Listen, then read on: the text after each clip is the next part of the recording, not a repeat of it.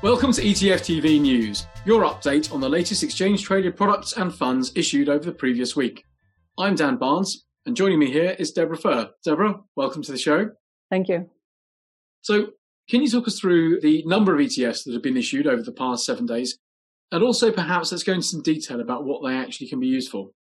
In the first full week of 2021, we saw 13 new ETFs come to market.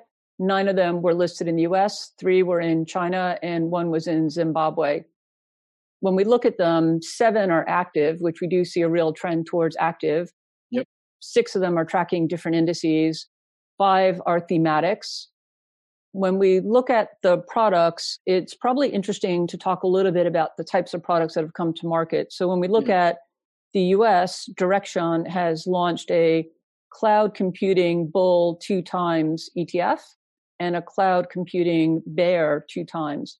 So when investors are using this, it's magnifying the upside or downside, but they have to remember that each day it's rebalancing. So these are intended to be products that you would not be holding for long periods of time because there's a compounding effect that you can't predict beyond one day what the returns would be. And has there been any controversy around leveraged ETFs? Yeah, I think many of the regulators were concerned that retail investors don't understand how leverage and inverse products work. And so we have seen in the US and other jurisdictions some reviews done, also some guidance around who is eligible to buy them. We also know that the recent findings under the new derivatives rule in the US, there is going to be a review of complex products, which specifically does include leverage and inverse products. So I think more to come on this probably later in 2021. Some of the other structures we've seen are unusual. They're looking a bit like structured products, aren't they? Yeah, they are. So we're seeing innovator ETFs have been coming out with buffer ETFs. Allianz just came out with 2 buffer ETFs, which basically are allowing you to participate in the upside to a cap and protecting you a bit on the downside.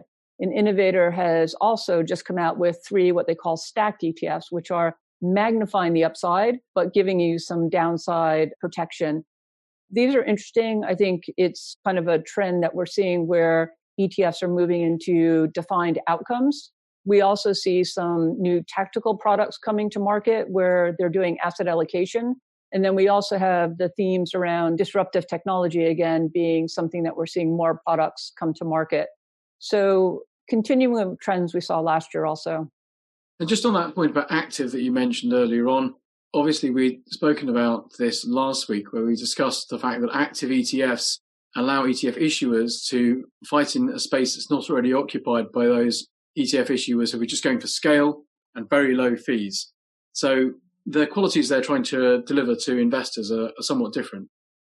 Yeah, so active, the goal is that you're able to pick stocks or do something that's going to generate alpha. And so we do have a number of different models that are coming forward in the US. So you have those that are transparent, which follow the old guidelines.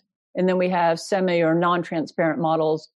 I think some of the firms are deciding to go forward with the transparent model because they're finding that some of the fund selectors have not yet moved to adopt the semi or non-transparent. And so if they really want to be used across the entire kind of retail and advisor networks, it's easier if you just go with the transparent model.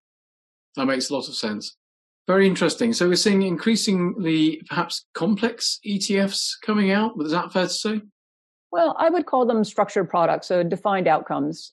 So I'm not sure I would say they're all complex, but I do think for all of these products, people have to do their homework and make sure they understand what they're investing in, right? So if you're looking at a theme and then it's leverage or inverse, you really need to realize that's a very narrow slice of the investment universe. So you're taking on more risk.